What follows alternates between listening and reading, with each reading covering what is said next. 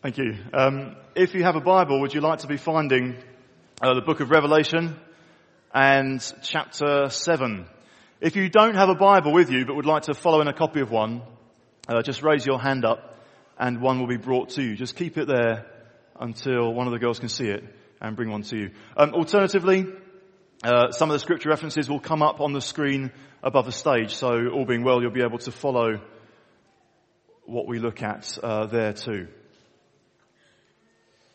Okay, so we have been, on occasion, spending some time in the book of Revelation the past few weeks or so, and last week we looked at the whole of a vision that John has. It's called the vision of the seals, and it spans the entirety of chapters 6 and 7. And so we looked at the big picture of this vision last week. There's a few more things I'd like us to look at. So we're going to look this week at Revelation chapter 7 and verse 9, which gives us again a specific vision, a picture, if you like, of what heaven is like. So let's read from Revelation 7 verse 9. John writes, "After this I looked, and there before me was a great multitude that no one could count, from every nation, tribe, people, and language, standing before the throne and in front of the Lamb. They were wearing white robes and were holding palm branches in their hands. And they cried out in a loud voice, 'Salvation belongs to our God, who sits on the throne and to the Lamb.' All the angels were standing around the throne and around the elders and the 4 living creatures. They fell down on their faces before the throne and worshipped God, saying, 'Amen. Praise and glory and wisdom and thanks and honor and power and strength be to our God forever and ever. Amen.' Then one of the elders asked me, 'These in white robes, who are they? And where did they come from?' I answered, 'Sir, you know.' And he said, 'These are they who've come out of the great tribulation. They've washed their robes and made them white in the blood of the Lamb. Therefore, they are before the throne of God and serve him day and night in his temple. And he who sits on the throne will spread his tent over them. Never again will they hunger, never again will they thirst. The sun will not beat upon them, nor any scorching heat. For the Lamb at the center of the throne will be their shepherd. He will lead them to springs of living water, and God will wipe away every tear from their eyes.' And when he opened the 7th seal, there was silence in heaven for about half an hour. And I saw the 7 angels who stand before God, and to them were given 7 trumpets. Another angel who had a golden censer came and stood at the altar. He was given much incense to offer with the prayers of all the saints on the golden altar before the throne. The smoke of the incense together with the prayers of the saints went up before God from the angel's hand. Then the angel took the censer, filled it with fire from the altar, and hurled it on the earth. And there came peals of thunder, rumblings, flashes of lightning, and an earthquake." There we have an awesome, majestic vision of what heaven will be like. That is, in a sense, the encouragement that we looked at last week. The big picture of chapters 6 and 7 taken together is this. In chapter 6 we saw great tribulation coming on the earth, great trouble, great problems, great pressure.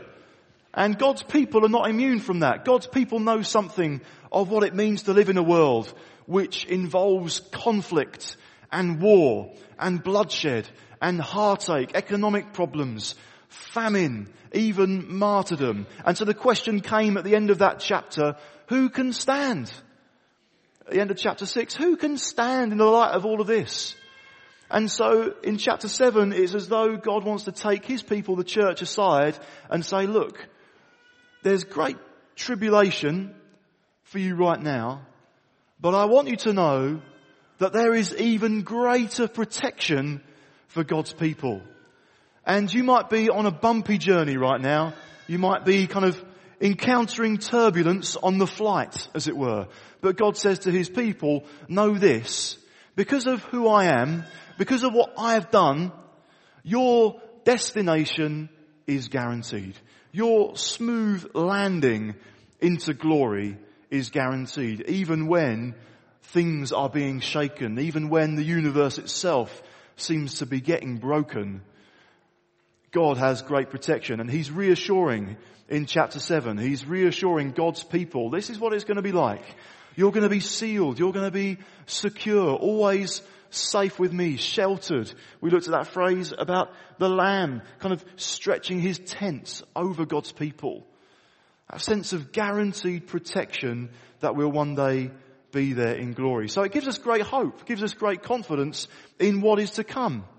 As we're living on the earth right now, this is our hope. This is the guarantee. This is the encouragement God gives us of all that is to come. We're not yet there. We're not yet experiencing exactly all that this means.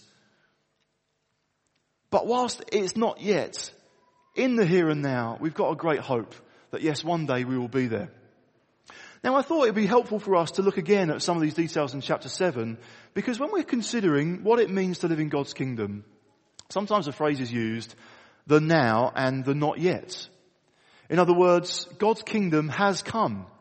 Now it has come. So we can be saved, we can know him, we can read his word, we also know him speaking to us. We've had testimony this morning of people saying, I prayed to God, Lord, would you heal me? And the next day I sprang out of bed. There's a sense in which we live in the kingdom of God right now. Anything can happen because God right now is ruling and reigning. And we can encounter some of that rule and reign now. And there's that sense of it being the not yet. We experience God's blessings now, but we know to come in heaven, there'll be the fullness. There'll be the complete deal where every blessing is ours for eternity in Christ. There'll be no obstacle between us and God. There'll be nothing to kind of obscure our sight. We will be in this group of people who are before the throne, bowing down before God who's seated on the throne. And we looked last week about what that will involve. We saw some of those things. Never again will they hunger. Never again will they thirst. The sun will not beat upon them, nor any scorching heat. We might know some of those things now. But then, no hunger, no thirst, no scorching heat, for the Lamb at the center of the throne will be their shepherd. He will lead them to springs of living water. And we saw this. So profound is God's care for his people that in heaven, in the not yet, as it were, but in what we are to experience in the future, God will wipe away every tear from their eyes. It will be so satisfying to spend time with God in heaven that it's as though every tear is wiped away. Whatever that great tribulation on the earth has involved, whatever trouble and hardship, persecution, famine, disaster, plague, or whatever was involved, living on a planet which was groaning in its own pain as it longed to be released from bondage itself. Whatever life involves, when we're spending time with God in glory, every tear wiped away. So there's the now and the not yet. In a sense, we're going to look at the now. What do we experience of God right now? We're looking into heaven. You know, a survey was conducted in this country a few years ago and suggested that 55% of the population, give or take, believe in heaven, which is a surprising finding. We might expect to find it to be a bit less than that, but 55% or a small majority believe in heaven. But perhaps those who conducted that survey were kind of suggesting afterwards that when the whole survey was considered, it kind of looked like basically people were confused. And perhaps then, heaven was not a reality that people were believing in, but rather just kind of like an idea, a nice thought. Wouldn't it be nice if? Yeah, I believe in heaven, kind of. And maybe there'll be other things that are kind of nice ideas that are believed in. And this passage comes to us to show us and to remind us, heaven is not a nice idea. Well, it's nice, but it's not an idea. It's a reality. And we heard from what Tom was just saying earlier on. Sometimes Jesus can be just thought of as an idea. Oh, I believe in the idea of resurrection. The idea that he was raised to life again after dying on the cross and being buried for 3 days. Isn't that a nice idea? That is a powerful reality. And you can know that for yourself today. God doesn't want us just to believe in vague ideas. He wants us to know the reality. Things not yet, but there's a sense in which through this passage we're not just being encouraged to hold on because there's something wonderful coming. There is something wonderful coming, but we're also being encouraged to think, and we're to get a flavour of this right now. If you like, the church is an outpost of heaven. In Philippians 3, it describes how those who know Jesus are already citizens of heaven. It's like, wonderful. The papers have come through. I've got my passport. I haven't yet gone there. I'm definitely going to go there. I got the tickets. Everything is planned. Everything is sorted. My citizenship. That's where I belong. That's where I am in some senses already in a spiritual way. That's where I belong whilst right now I'm living on the earth. And so the church, if you like, is this outpost of heaven. And so the church then, well, it's kind of to have the flavour of heaven about it. The taste of heaven. And sometimes when we've been looking through these early chapters of the book of Revelation, we've sometimes asked ourselves the question, well, what is heaven like? Now, in a sense, we're going to ask that question again today. But not just so that we gaze off into the future, but so that we get inspired in the here and now. What is heaven like? What have we got a taste of right now? Now, we've already looked at a number of things in weeks previous. We've already looked at how heaven is not dull. Heaven is vibrant. So heaven is not really akin to a library of kind of hushed academic silence. It's bright. It's loud. It's vibrant. It's full of activity. That's what we've seen before. Now, one of those activities is just the incredible noise of people singing. And there's this joyful celebration. We catch a flavour of it in this passage here in Revelation 7, where there's this group and they're wearing white robes. They're holding palm branches in their hands. They're crying out in a loud voice. There's a party going on. And so that's what's happening in heaven. Well, we get a flavour of that, I hope, in the church. Sometimes it's maybe in our culture, we've just got to throw off that little bit of reserve. There is no one like Jesus. And I search. And I'm going for it. I'm going to do it. This is abandoned worship. I'm turning around. Oh yes. Crazy. Now hopefully in our worship, well, there's a flavour of where are people who've got great reason to rejoice. And we've looked at what it means to be in the Spirit as well, where we're experiencing the very presence of God when we meet. We're going to look at a few other things this morning. What's heaven like? Well, we see here that heaven is multinational. You get that in verse 9? John writes, after this I looked, and there before me was a great multitude that no one could count. These are God's people.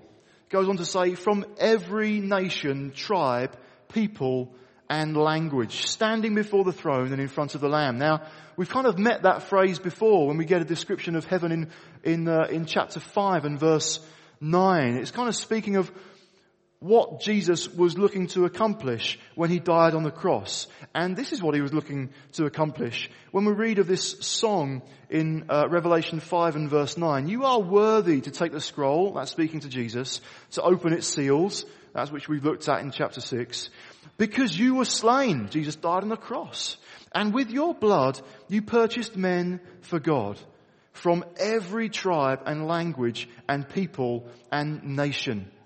God always wanted a big family, a massive family. And he didn't just want a family from one particular part of the world or just a few kind of hand-picked regions of the globe. When God, the Father, the Son, and the Holy Spirit were designing the way in which they would save people from hell, they thought, let's save people from every corner of the globe. Let's have people from every tongue, every tribe, every people, every language. And so we look into heaven and that's what we see.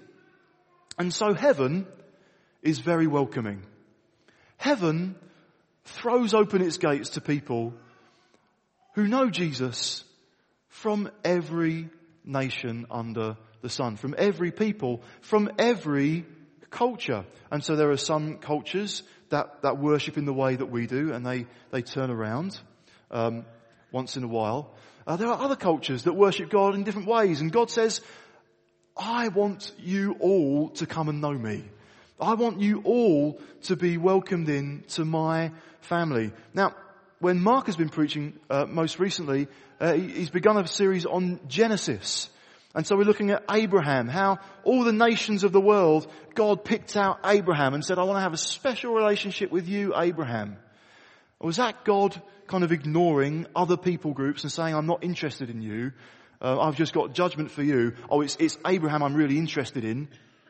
Well, he was really interested in Abraham, but it's clear from the promises that God gave to Abraham, I'm going to bless you because through you, I want to bless the whole world. So everyone welcomed. And then everyone is united. Just have a look at the song they sing in verse 10. They cried out in a loud voice. This is the group standing before the throne from every nation, tribe, people and language. What do they sing? They sing, salvation belongs to our God. And there's a few things that kind of just strike me in that. First of all, everyone in heaven, whatever their national culture, whatever the strengths and weaknesses of their particular culture, everybody from the four corners of the globe is completely impressed with God. They're not in some competition to see whose culture kind of trumps the other one. They are totally preoccupied, totally focused on worshipping Him who sits on the throne. And so they're crying out, salvation belongs to our God. If salvation relied on us in any way, heaven would be empty other than angels. Because if it relied on us, there'd be no way through. Because all have sinned and fall short of the glory of God. That's everybody has sinned. No one can arrive into heaven and say, in a sense, I deserve to belong here. No, we all get there and say, we belong here because of what God has done. We don't say, looking round, you might have got in by the skin of your teeth. I, on the other hand, I earned my way in. I achieved it for myself. Well done. Yeah, you take those seats over there. See that crown? See that throne over there? That's mine. Because I am worthy. No, everyone's there saying salvation belongs to our God. Everyone's completely impressed with Jesus. So there's no nation or there's no group of people who are impressed with themselves. Everyone realizes that without God's grace, through Jesus, we would be without hope. No one arrives in heaven and says, I deserve to be here. Everyone is united in that, completely fixed on Jesus, amazed by Jesus, impressed by Jesus. And everyone is united in this way too. Notice this, salvation belongs to our God.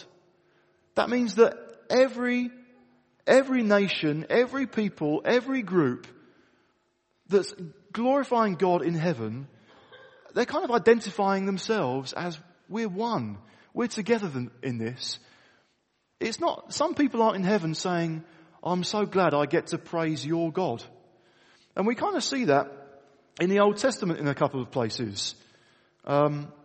We see, for example, in 1 Kings 10, the king at the time, King Solomon, has a visit from the Queen of Sheba. She visits and she gets like the VIP guided tour of Israel and Jerusalem because King Solomon is impressive, he's rich, he's wise, his fame has kind of spread beyond the boundaries, beyond the borders of Israel, other people have heard of his fame. Other people have heard of the God of Israel. And so they come to visit, to check out, well, what's going on? What's so impressive? Well, this is what happens. 1 Kings 10 and verse 9. The Queen of Sheba kind of responds to all that she's seen, and she says, "Praise be to the Lord your God, who's delighted in you and placed you on the throne of Israel. Because of the Lord's eternal love for Israel, he has made you king to maintain justice and righteousness." Did you get that? She's impressed, but she says, "Praise be to the Lord your God." I'm really interested in this. I'm really impressed by it, but it's kind of not for me. I can see it's for you, but I don't belong into this. So I can kind of praise your God, but your God is not my God. And so she goes home, and she goes back to her nation. No one's saying that in heaven.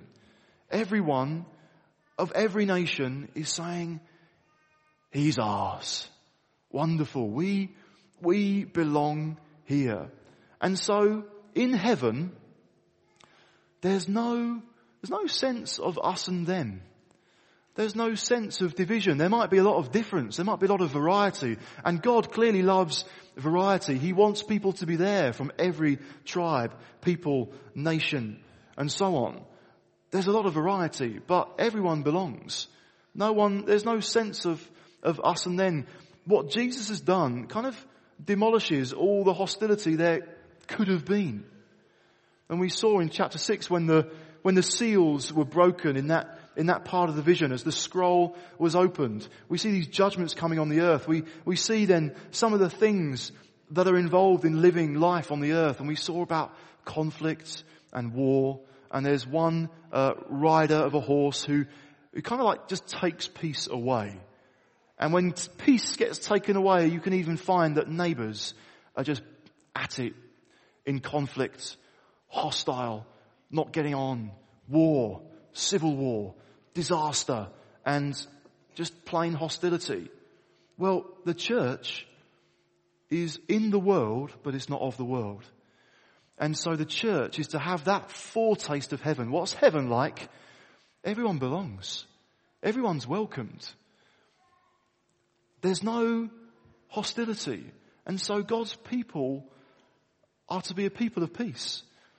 Brothers and sisters, that's why it's so important that if there's any reason why people in God's church are not getting on, they need to deal with that really, really quickly and really humbly and really well and with a lot of love and grace, but that it's dealt with soon.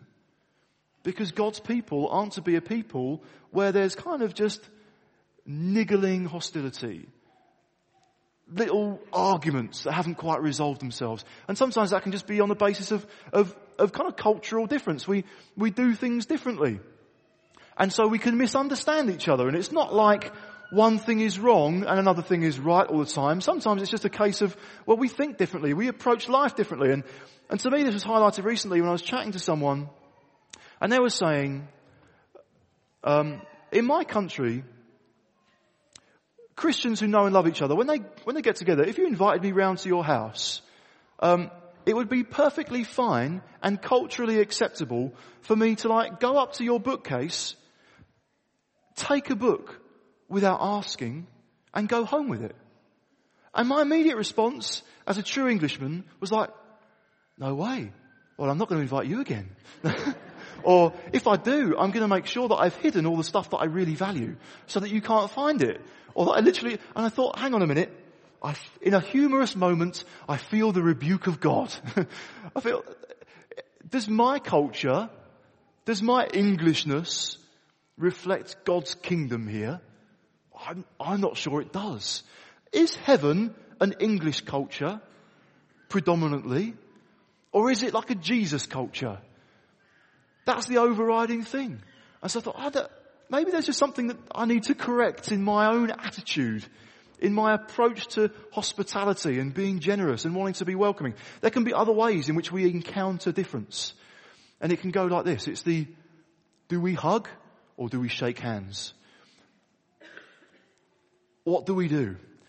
most of the time in this country, the safe thing is we shake hands. We know where we stand. Welcome. Hi there. Or sometimes, in any culture, it's just appropriate to give a hug. And so, okay, we just encounter differences. We encounter differences with what do you consider to be appropriate personal space? Okay? I think English culture goes a little bit like this. You're having a coffee, you're downstairs later on. Appropriate personal distance is kind of that. So if I'm having a conversation with someone, I shouldn't be able to touch them if my arm was outstretched. And that's kind of friendly. You come into the circle of my personal space, and I need to back away. And so when you get different cultures in the room, people start running around because for some people, appropriate cultural space is a lot closer. That's just how it is. And so I've just got to, in heaven, I will have to get over some of these things.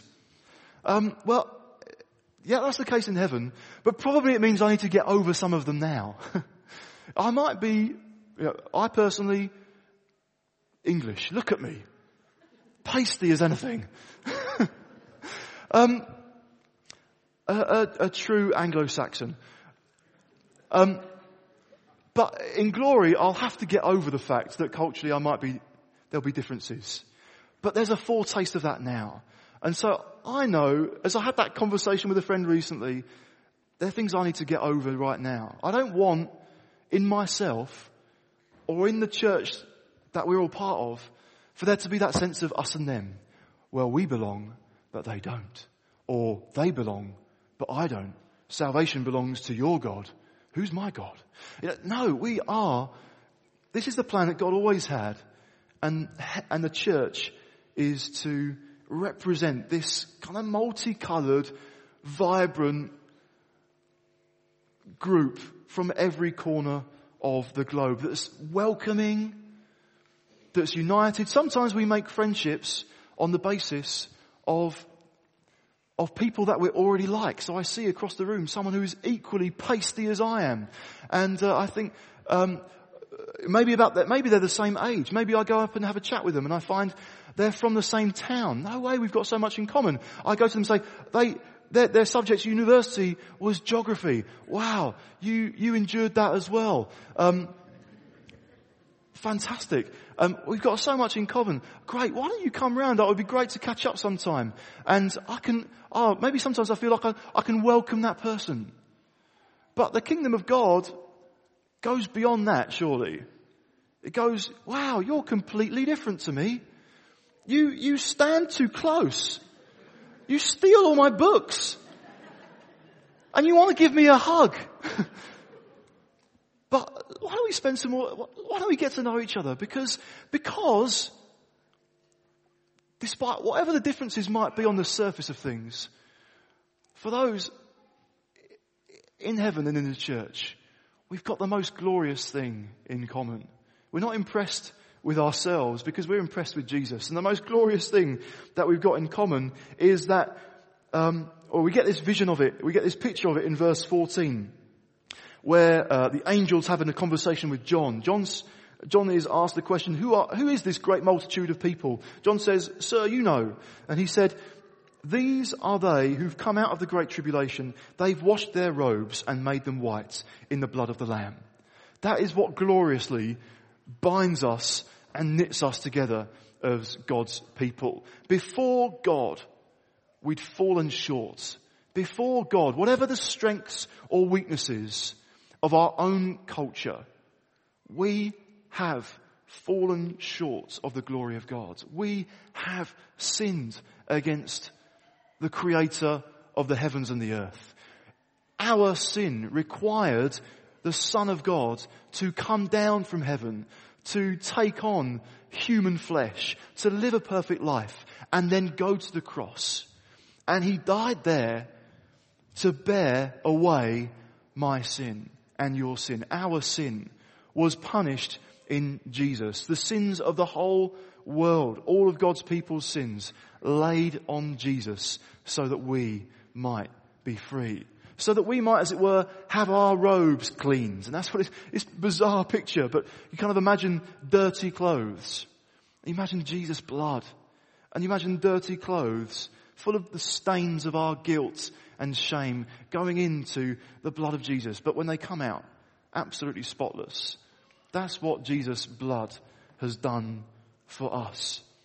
And so for all of us, whatever our age, whatever our backgrounds, whatever kind of we might consider our class or whatever life has thrown at us thus far,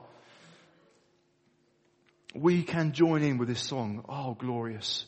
Salvation belongs to our God. Thank you, Lord, because if it depended on me, there's no way I'd be part of this great multitude.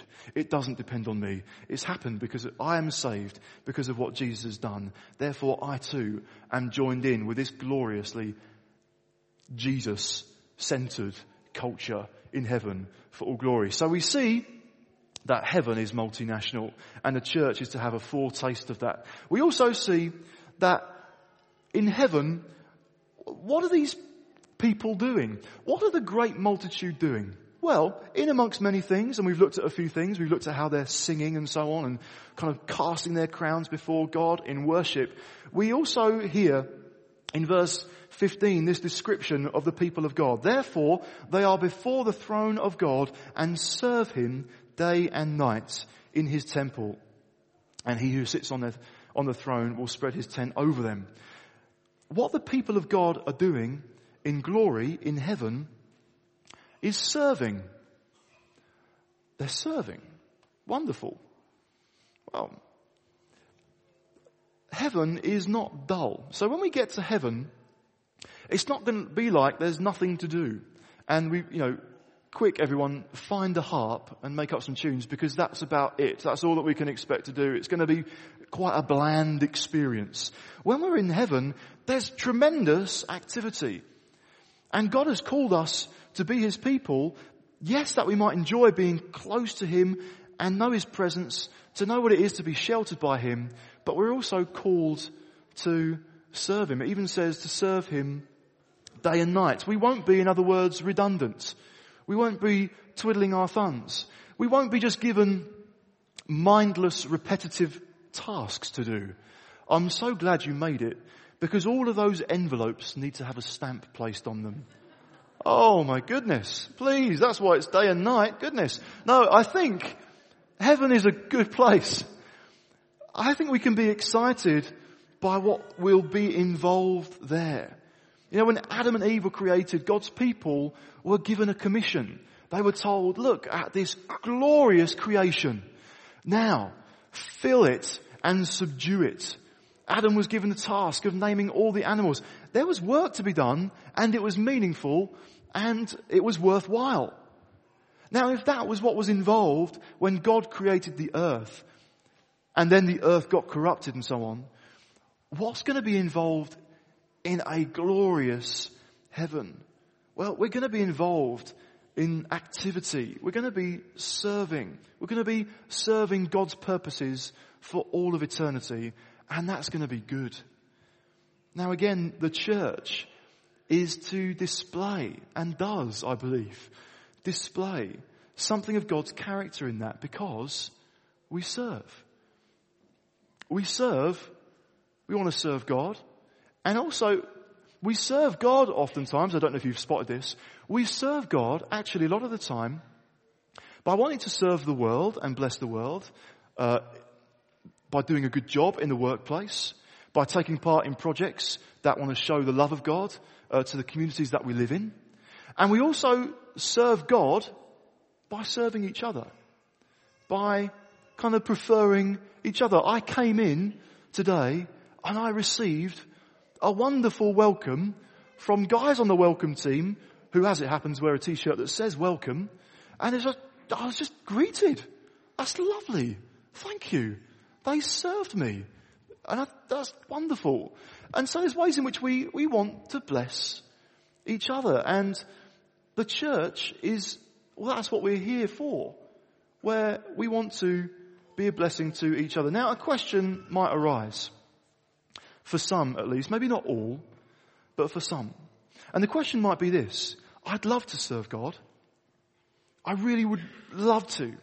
And I see other people and the opportunities they have, maybe the projects that they're involved with, the teams that they're a part of within the church, or I hear of what they're doing in their job and kind of the way in which they're able to influence their workplace with kind of values that speak of God's heavenly kingdom rather than the earth, where there's often so much competition and conflict and you've got to push people down in order to get ahead. Well, I hear of all of that, people serving, and I think, oh, that's fantastic.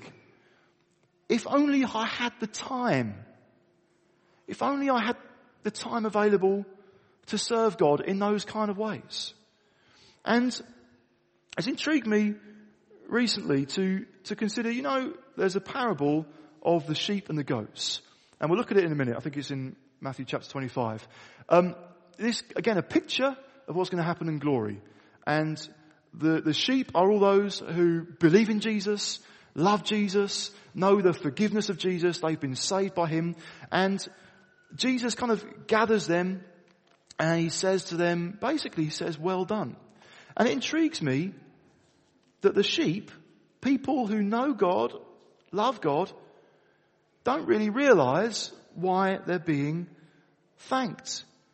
So in Matthew 25, in verse 34, it says, then the king will say to those on his right, come, you who are blessed by my Father, take your inheritance, the kingdom prepared for you since the creation of the world. For I was hungry, you gave me something to eat. I was thirsty, and you gave me something to drink. I was a stranger, and you invited me in. I needed clothes, and you clothed me. I was sick, and you looked after me. I was in prison, you came to visit me. It's intriguing then, what do the righteous say? What do they say? Oh, that's all right, Jesus.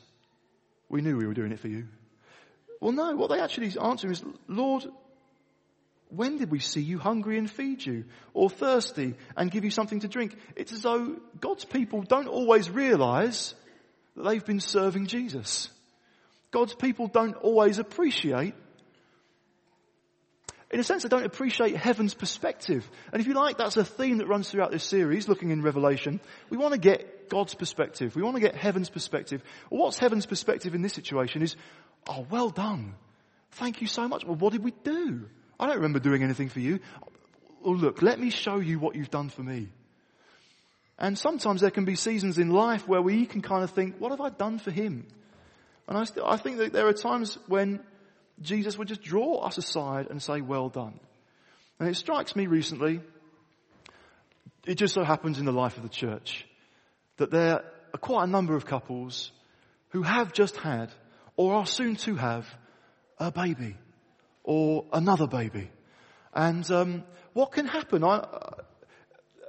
I can remember when my girls were born, it's as though, for a while, our world kind of shrank down.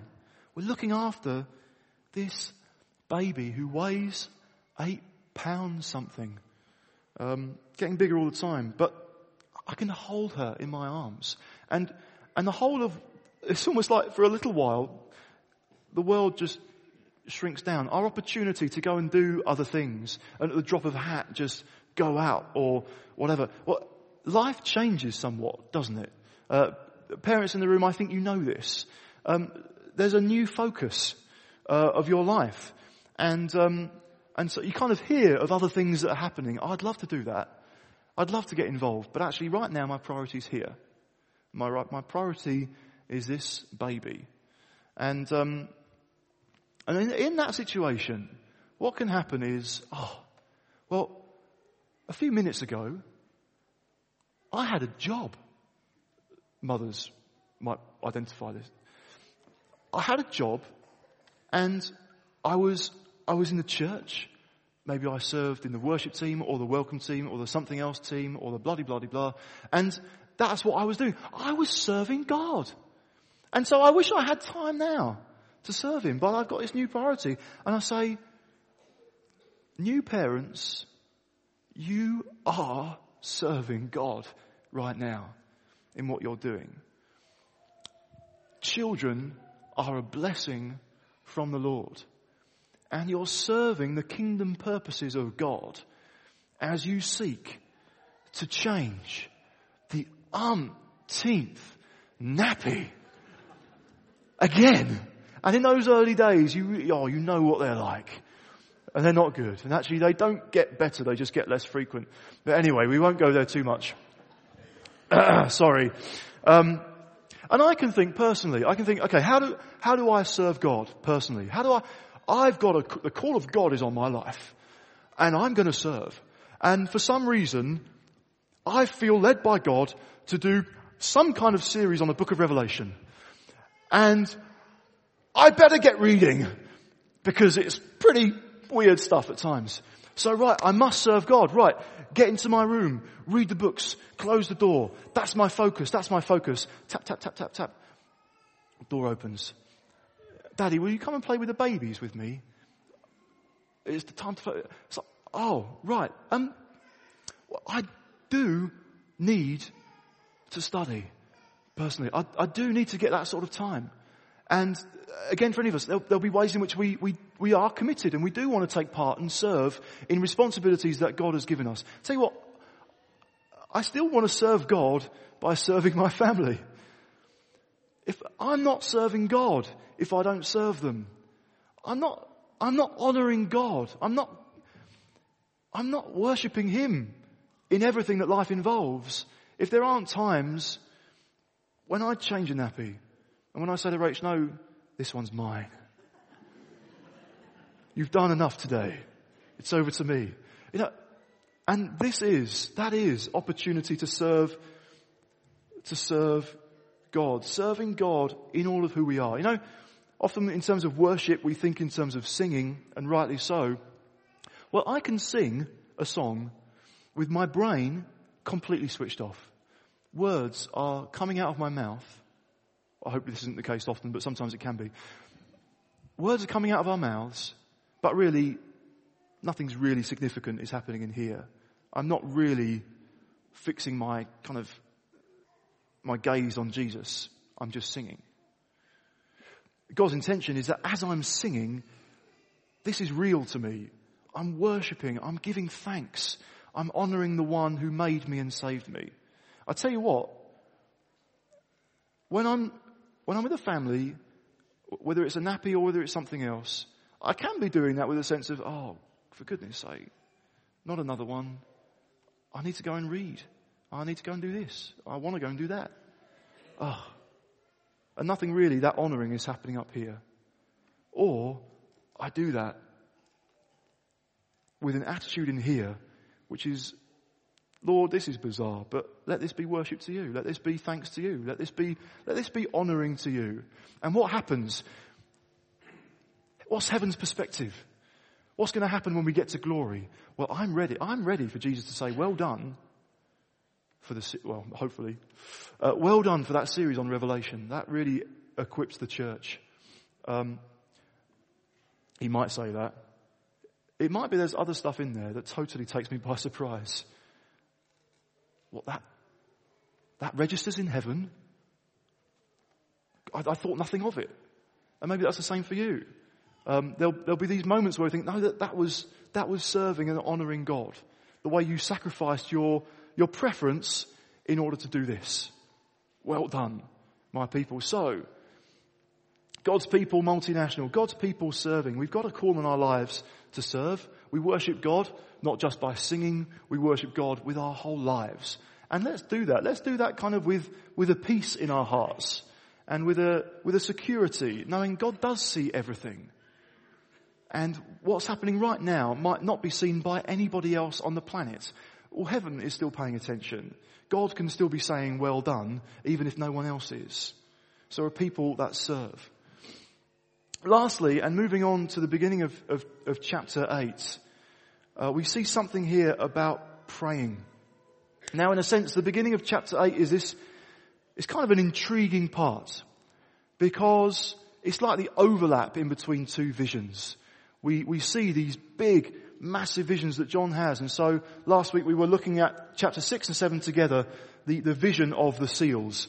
For those of you who weren't there last week, that's not kind of like circus performing animals from Sea Life Centre. That's the seals that kind of marked up a scroll, bound up a scroll being broken. We saw that vision. In chapter 8, it's about to move on into a new vision, of the 7 trumpets. There's this kind of intriguing bit in the middle.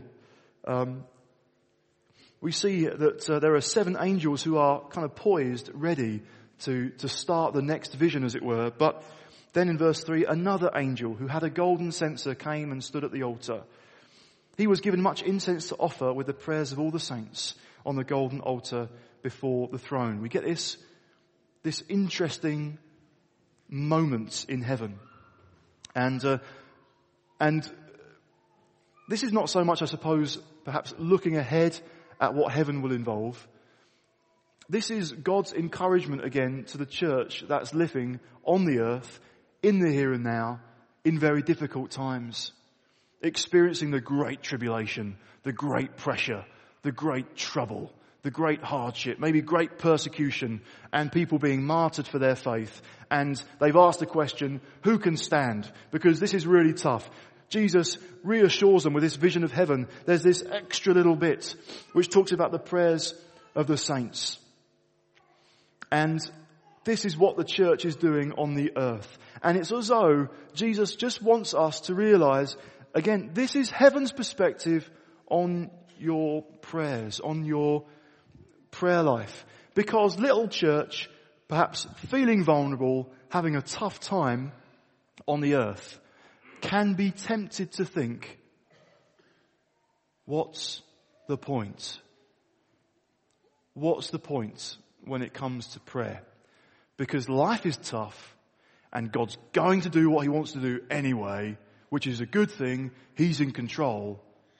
And then we can misunderstand that and carry a heavy heart when it comes to praying.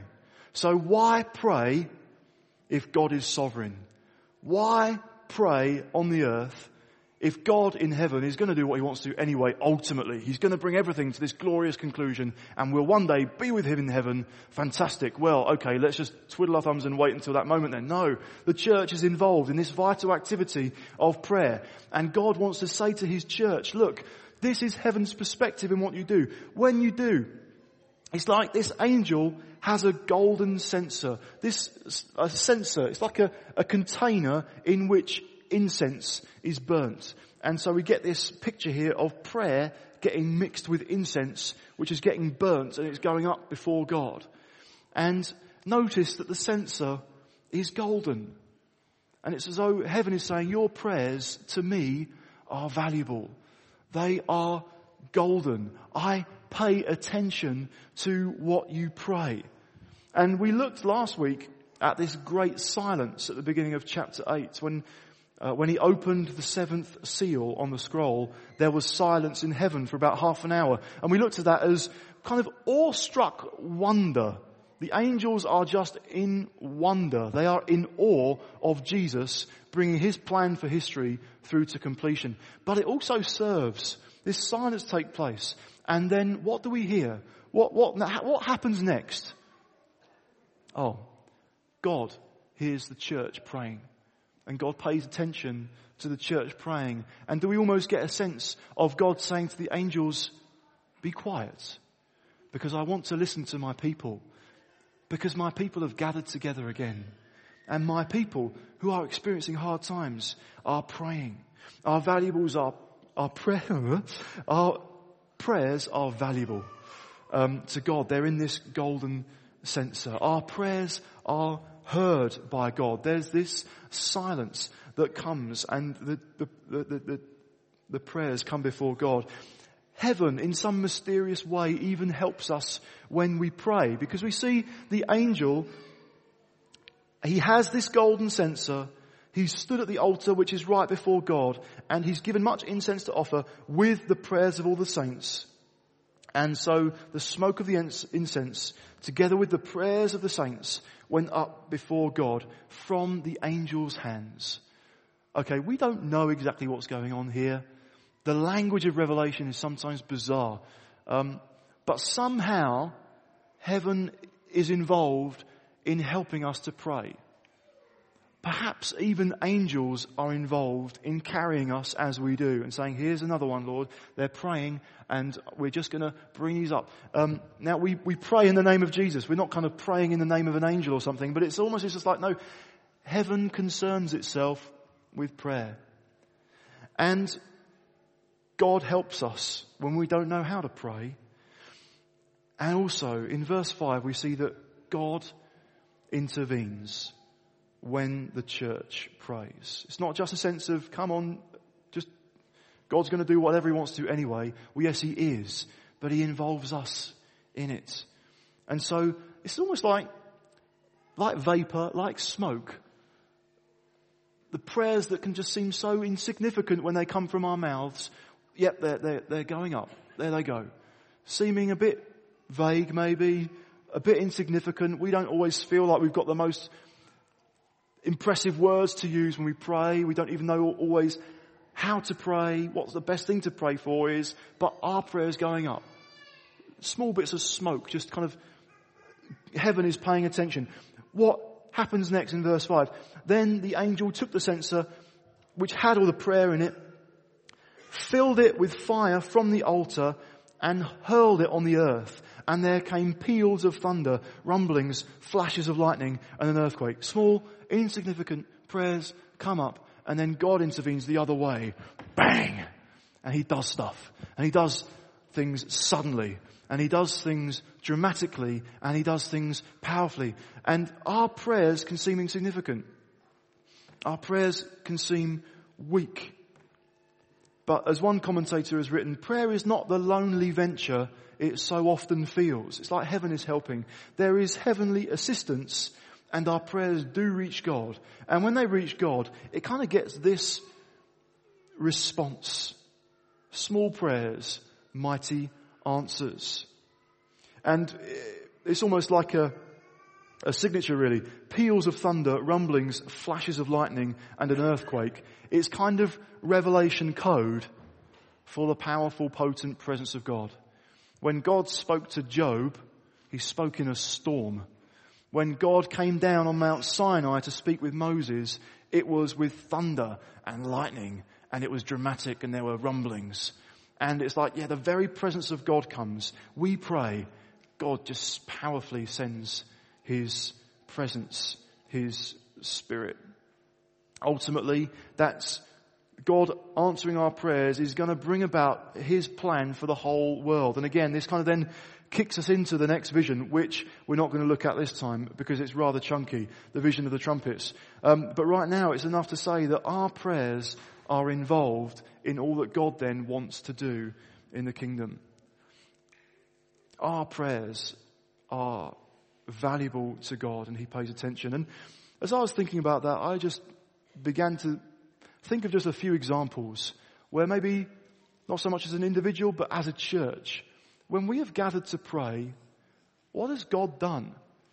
I joined this church. I started coming along in September 1999 as a first year student. And at that time, or shortly following on after that, the church was in the process of buying this building and then renovating it and then moving into it. And I started to come along to prayer meetings, and I got involved, and I saw the way the guys were leading us in prayer, and it's like, wow, this church doesn't have any money. And it's spending £1 million. And there are bills that are coming in, and some of them are coming in this week, and it's like for £40,000 or for £50,000 or for £20,000. And it's Sunday night, because prayer meetings were on a Sunday then. It's Sunday night, we're praying, and there's a bill to pay for quite a lot of money. And I think it's safe to say that's beyond our ability just to kind of rally round. Anyone got a bit of loose change? That didn't really happen in the church. There weren't a huge number of appeals. Come on, everybody. Empty your bank accounts now in the name of Jesus. There wasn't that kind of pressure. It says, no, we prayed. We learned how to pray. And we prayed a number of times. And now, we're sat here. And it might not seem like much now, in the passing of time. But we had to pray. And we got on our knees. And maybe our prayers just seemed a bit smoky. But look how God has intervened. Now it's just a building, but God's done it in other ways. There was another occasion, I don't know why this crossed my mind. We were praying about another building. God, do you want us to go for this? Do you want us to buy this one? It was like in a different part of town. It was a vacant building. I'll just point that out as the story develops. It was a vacant building, and we were praying, God, what's your purposes? Do you want us to buy this building? We weren't awash with money or anything, but just a sense of, in order to reach out to that community and to the rest of Sheffield, do you want us to have this building? God, would you kind of show us some kind of sign? Would there be some indication from heaven that we should or shouldn't go for this? And when we found out that as we were praying, that building, which was vacant, had literally gone up in flames. Oh, I'm sorry. We didn't quite know what we were praying for. But I think that was a response from heaven. This one's not for you. Don't worry about this one. No. I got something else we planned. It's like, no, we pray. Our prayers often seem pathetic. God answers. God directs us. God steers the church. That's what God does. And I hope you pick up, just in the last few weeks, we've had 4 people in the past few weeks testify to God healing them. Actually, we've had 5 because we had Luke. Luke is no longer in Sheffield, but Luke came to Sheffield as a student. And then when visiting Sheffield years later, he came down with a rare but severe neurological disease. And it threatened his very life. It literally paralyzed him. He was stood just down there. He had the chat with Arnold. He had the microphone. He came, he spoke to us. He said, I just want to thank you, City Church, because you prayed for me. Because when I visited a few years ago, I actually had just to go straight to the hospital and I was paralyzed. And I want you to know that your prayers actually, and God's grace, delivered me from that, because the medics were predicting that in all likelihood I would die. There was a high chance that I would die. Even if I survived, the length of rehab would be massive. And he stood there. Now he wasn't saying it's as if I never had that disease. There's still ways in which he's recovering, but it's very, very clear that our prayers were answered by that man getting out of hospital. And so we need heaven's perspective when it comes to praying. And I believe that heaven would want to encourage us today. I hear your prayers, God says. When you get together and pray, it's as if I just say to heaven for a moment, would you be quiet just for a minute? They're praying. They're bringing their requests before Almighty God, and I want to hear them. And I'm going to respond to them. Now we are involved, as I said right at the outset, in this mysterious place. The now and the not yet. Now, experiencing the kingdom of God, breaking in, miracles, answers to prayer, some buildings here, some buildings burnt up. It's a bit weird, but God in the here and now, amongst us, by his presence, with us, performing miracles, answering prayer, providing money and resources that we didn't have to enable us to seek the kingdom of God expanding in this part of the world. We're also involved in the not yet. And some things we know in heaven, every tear will be wiped away. Sometimes, temporarily, as we live on the earth, every tear is not wiped away. Every prayer doesn't always get the answer that we would most desire or anticipate. But don't stop praying. Don't stop praying big prayers. Don't give up when it feels like prayer is lonely and your prayers are just smoke that could just get blown away in the wind. No, heaven is paying attention. And we're going to see what heaven wants to do when a God who sits on the throne of glory decides, okay, it's now time, I'm going to intervene. There you go. There's your healing. There's your building. There's people getting saved. There's a ridiculous quantity of food to give away to the poor in your city. God intervening. Let's pray. Let's not lose heart. God is sovereign and he will answer. Let's pray now.